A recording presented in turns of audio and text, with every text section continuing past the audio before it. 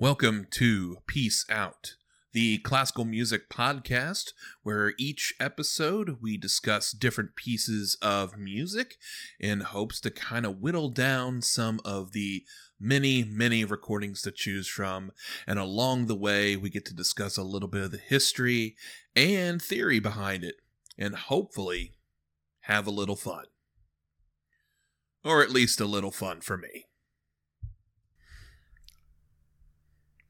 And today, the piece that we are going to be looking at is going to be Samuel Barber's Piano Concerto Opus 38, originally premiered on September 24th, 1962. With soloist John Browning at the piano and the Boston Symphony Orchestra. A fun little note is that it was actually commissioned by G. Schirmer, which, I mean, if you played music or, you probably recognize their music books. They're always the yellow ones that just about everything is published in. Usually quite affordable as well. And another fun factoid, September 24th is also my birthday, which is maybe why this could be like one of my favorite, not just piano concertos, but pieces ever. Now, I wouldn't be that superficial now, would I? But before getting too much off topic, let's kind of go circle back to the beginning. Who is Samuel Barber? According to Joseph Maklis, in his Introduction to Contemporary Music, Samuel Barber is classified as an American romantic, along with, other names such as like Howard Hanson or Virgil Thompson. Also, probably names that you don't know. Other than Howard Hanson, I wasn't too familiar with the other one. But the reason that he's considered like this American romantic is that Barber was conservative by nature, especially among American composers. He definitely was not afraid to yield to, just melodic writing as a whole. And while he did use 20th century composing techniques and some experimental techniques, he was just not afraid to let the melody speak for itself and would oftentimes choose simplicity over complexity. Music for him was a search for deeply poetic ideas. And a lot of his music, while, as I just said, uses those contemporary techniques, also searched to be accessible and deeply expressive. It should be noted that he kind of had this lyricism and melodic tendencies since a very young age. His aunt was an operatic contralto, Louise Homer, and Barber would have been exposed to a lot of that kind of music, that lyrical sounding music. It is also cool to note that when he went to the Curtis Institute in Philadelphia, not only did he study composition of piano, but also voice. And, when he was young, he actually made recordings of some of his own works and gave several recitals as a baritone. And while some of the works of Barber are the most performed modern American works that one hears, the Piano Concerto itself is one that I always feel I just don't get to hear quite enough on the concert stage. So let's just go ahead and jump right into the piece as a whole. As stated before, the piece was premiered by pianist John Browning, and actually goes a little bit further than that. The piece was specifically composed for John Browning and his technique.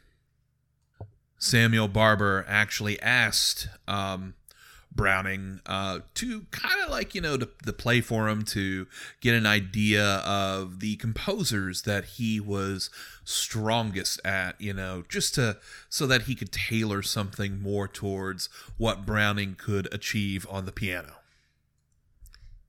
And of course, Browning responded by telling him that his 4 biggest composers that he was best at was Rachmaninoff, Bach, Mozart, and Chopin. Which almost seems like a little cliche for a mid-century romantic pianist. And in fact, it is. But of course, Barber took this into consideration, and while none of it is overt, you can hear shades of influences from the composers that Browning said that he was best at playing. Luckily for us, John Browning recorded this concerto several times. One of the earliest recordings is with the Cleveland Orchestra, with George Szell conducting, and then later with Leonard Slatkin and the St. Louis Symphony. And one of the biggest things that we notice in the Browning recordings is a level of rhythmic precision. But for me, it's easy to keep talking about this stuff. I get so excited for this piece. I just love it. So let's actually just jump right in and start listening to John Browning's performance itself. From his 1964 recording, we're going to hear the opening of the work, which starts with a piano cadenza, of all things.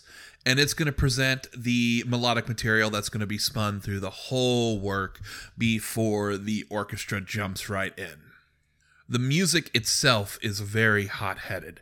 The first bit of melodic material that we're going to get is very declamatory, and then the next 2 are going to be more rhythmic in nature.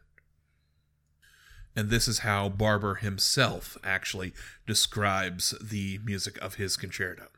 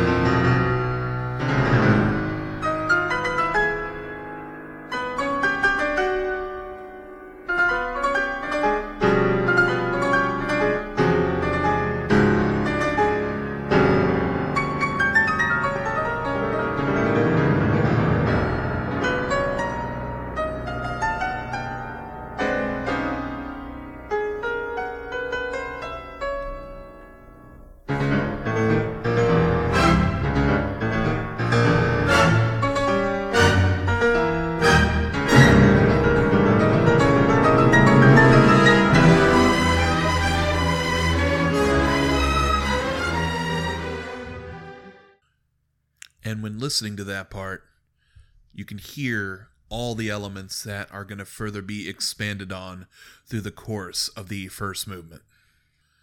Another little fun factoid is when asked about the music of Barber, pianist Vladimir Horowitz, who had premiered his piano sonata, Barber's piano sonata, to great success, was asked, how difficult was it? And of course, Vladimir Horowitz said, it's about as difficult as the Chopin B minor sonata. On the surface, this is kind of a blasé, flippant response. But that totally ignores just how fiendishly difficult the Chopin B minor sonata can be. But of course, why are we talking about Chopin here? This is about Barber. And that goes back to that idea of shades of influence in the music.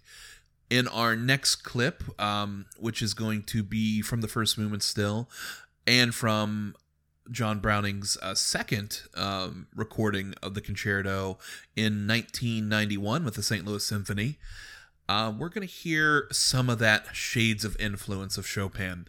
And as stated before, it's not overt. It is more modern, more chromatic for sure, but you can still hear that bel canto writing style that Chopin was kind of famous for, with a singing right hand melody with a left hand accompaniment to support it.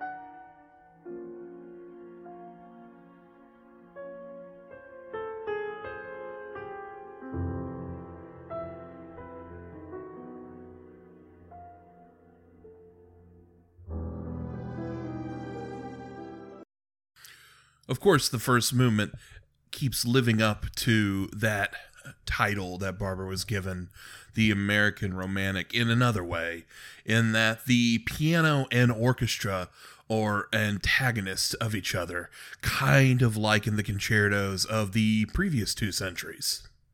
And they rarely share material together. The movement culminates in a cadenza, as a lot of concertos do, and while it is a relatively short cadenza, only 2 pages in the score, you can hear the challenges it presents for the pianist. One last time, we can hear John Browning play this in that original 1960s recording.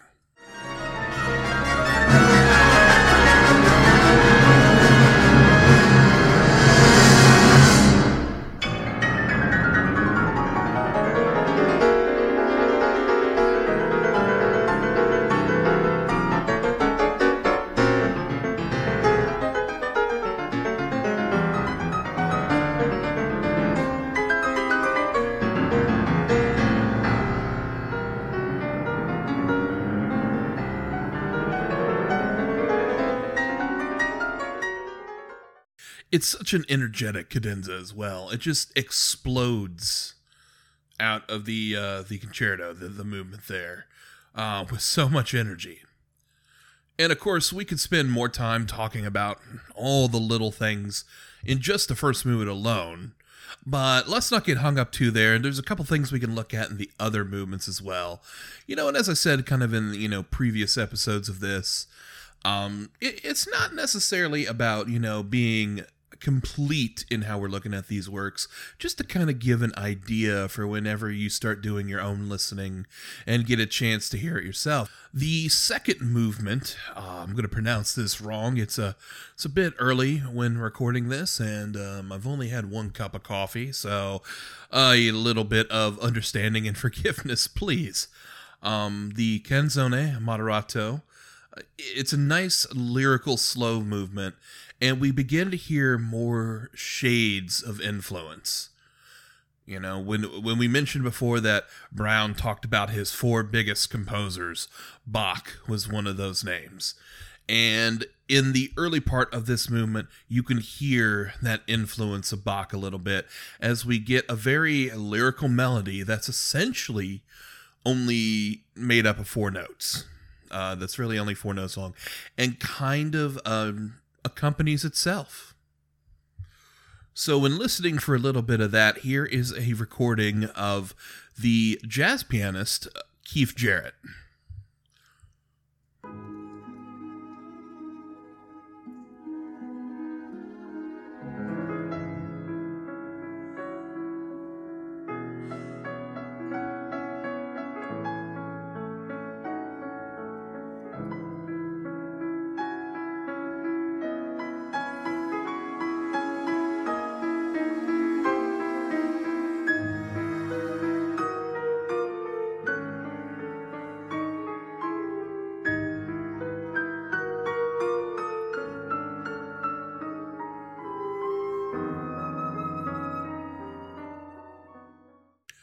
Keith Jarrett recorded this concerto live in 1984, and in some ways, it kind of goes to some of the problem of the concerto in its place in the standard repertoire for pianists. Of course, there is the John Browning recording that we've listened to parts of that was recorded in the 60s, and then, of course, again, his one in 1991. But in the 30 years in between that, give or take, there's really not many big-name soloists or people rushing to record the piece. Samuel Barber himself said of the work, "I've always had a bit of a problem with the piece. It's a little too nakedly emotional, too performative. A work that, unlike the violin and cello concertos, need an extraordinary interpretation to be truly convincing." What was Barber worried about here? Was he just feeling the pressure, and just kind of revealing like his inner struggles? Was he worried about how he was perceived? In that, was he worried about being perceived old-fashioned? Ned Rorem, who is a colleague of Barber, wrote an article about him in 1982 and had this to say about the composer. "Think back to the man himself. Is Apollonian a creature who ever stopped chatter on entering a room, yet with on occasion the cutting manners that only those born rich can get away with, or think they can?" Somehow I feel this is a good, apt description of this concerto on the whole. Combining both, the unpredictable, the neurotic even, with refinement and elegance. Some of these influences can be found more in the orchestral writing, as is the case with the second movement and the little shades of Rachmaninoff that we can kind of hear.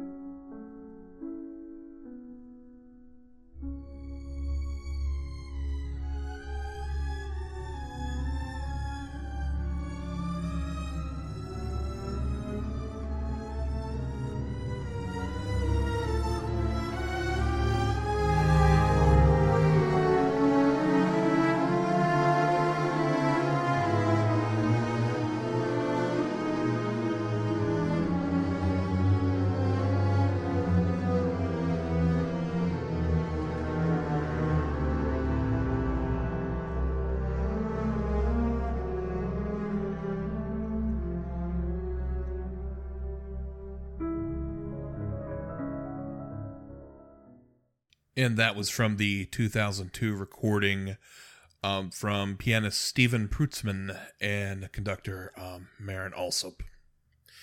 And the piano will take over from there, also in a passage that still sounds reminiscent of Rachmaninoff a little bit, but the challenging part here for the pianist is actually that the melody is passed forth between the hands. And so what the pianist has to do is make it sound like one singing line that's played all on one hand, but somehow be passing it back and forth, all while there's just like a quick flurry of notes kind of going on underneath. For this one, we're going to hear this played wonderfully on the recording done by Elizabeth Joy Rowe.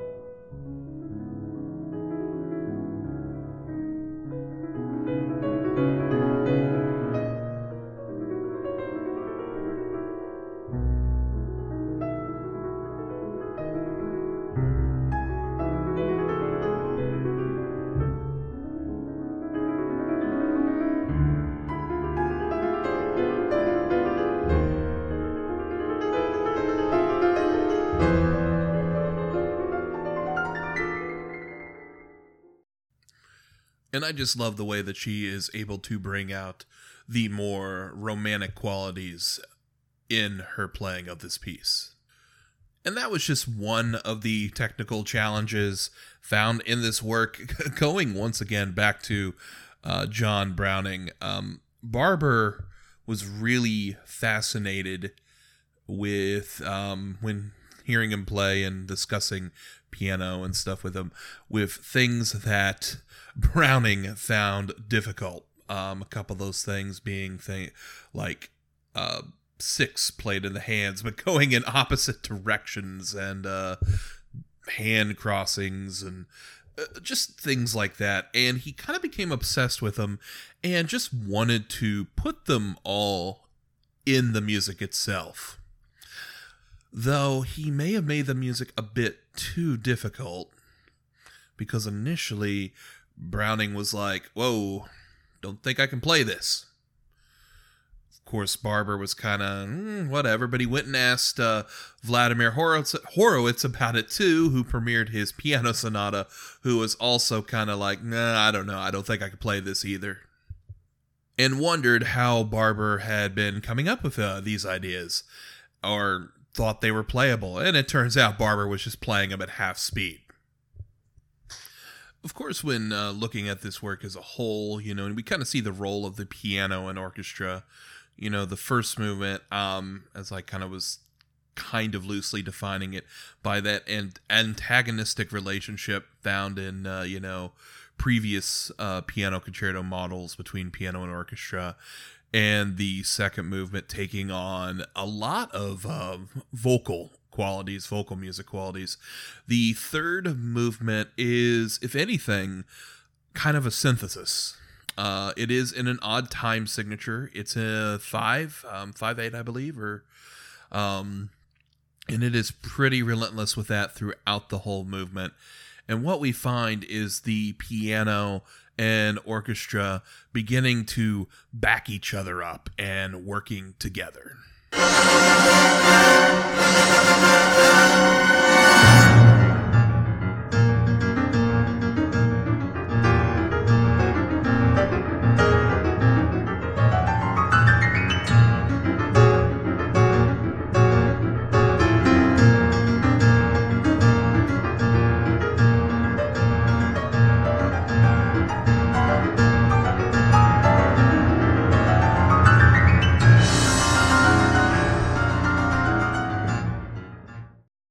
That was a bit of the introduction, once again, from the Stephen Prutzman, Marin Alsop recording of the concerto.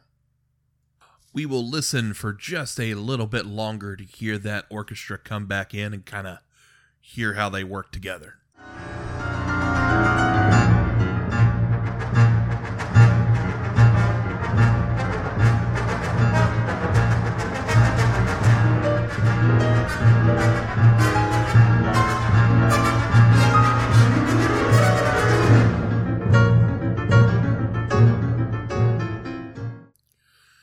And you can hear the pounding ostinato underneath that is also relentless.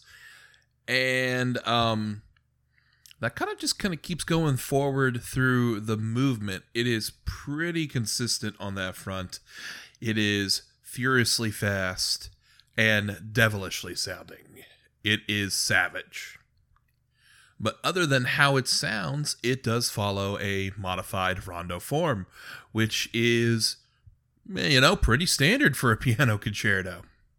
But the concerto comes to a close with what I feel is one of the most exciting finales in piano concertos, or, this kind of music in general.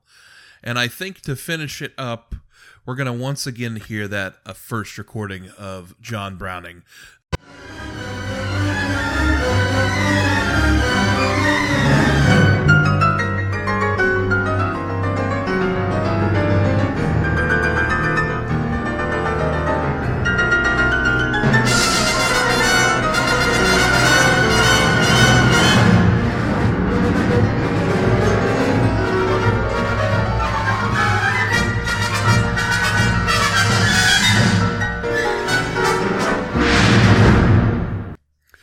And what an exhilarating finale that is. It gets me pumped every single time I hear it.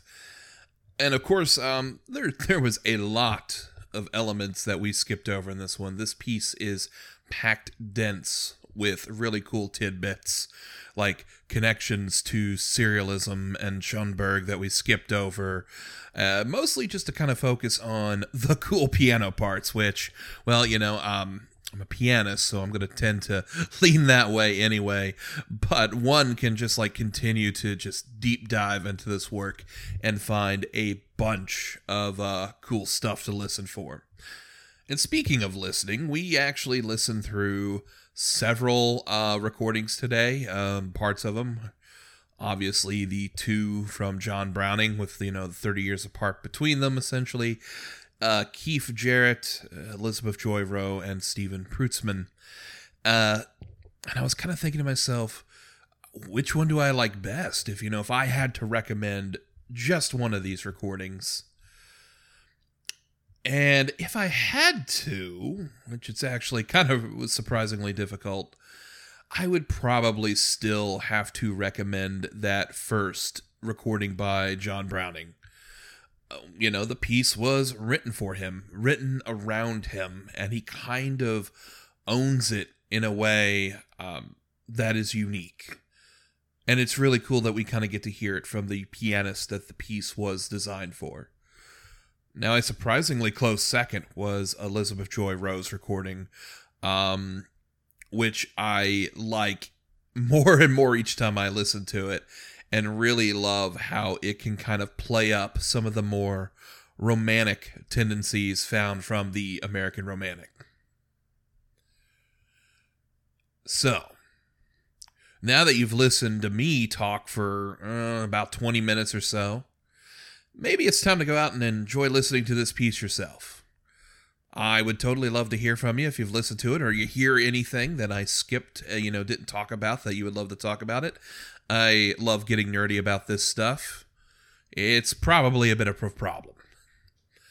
Anyway, thank you for listening. This has been Jeffrey Hampton, and you have been listening to Peace Out.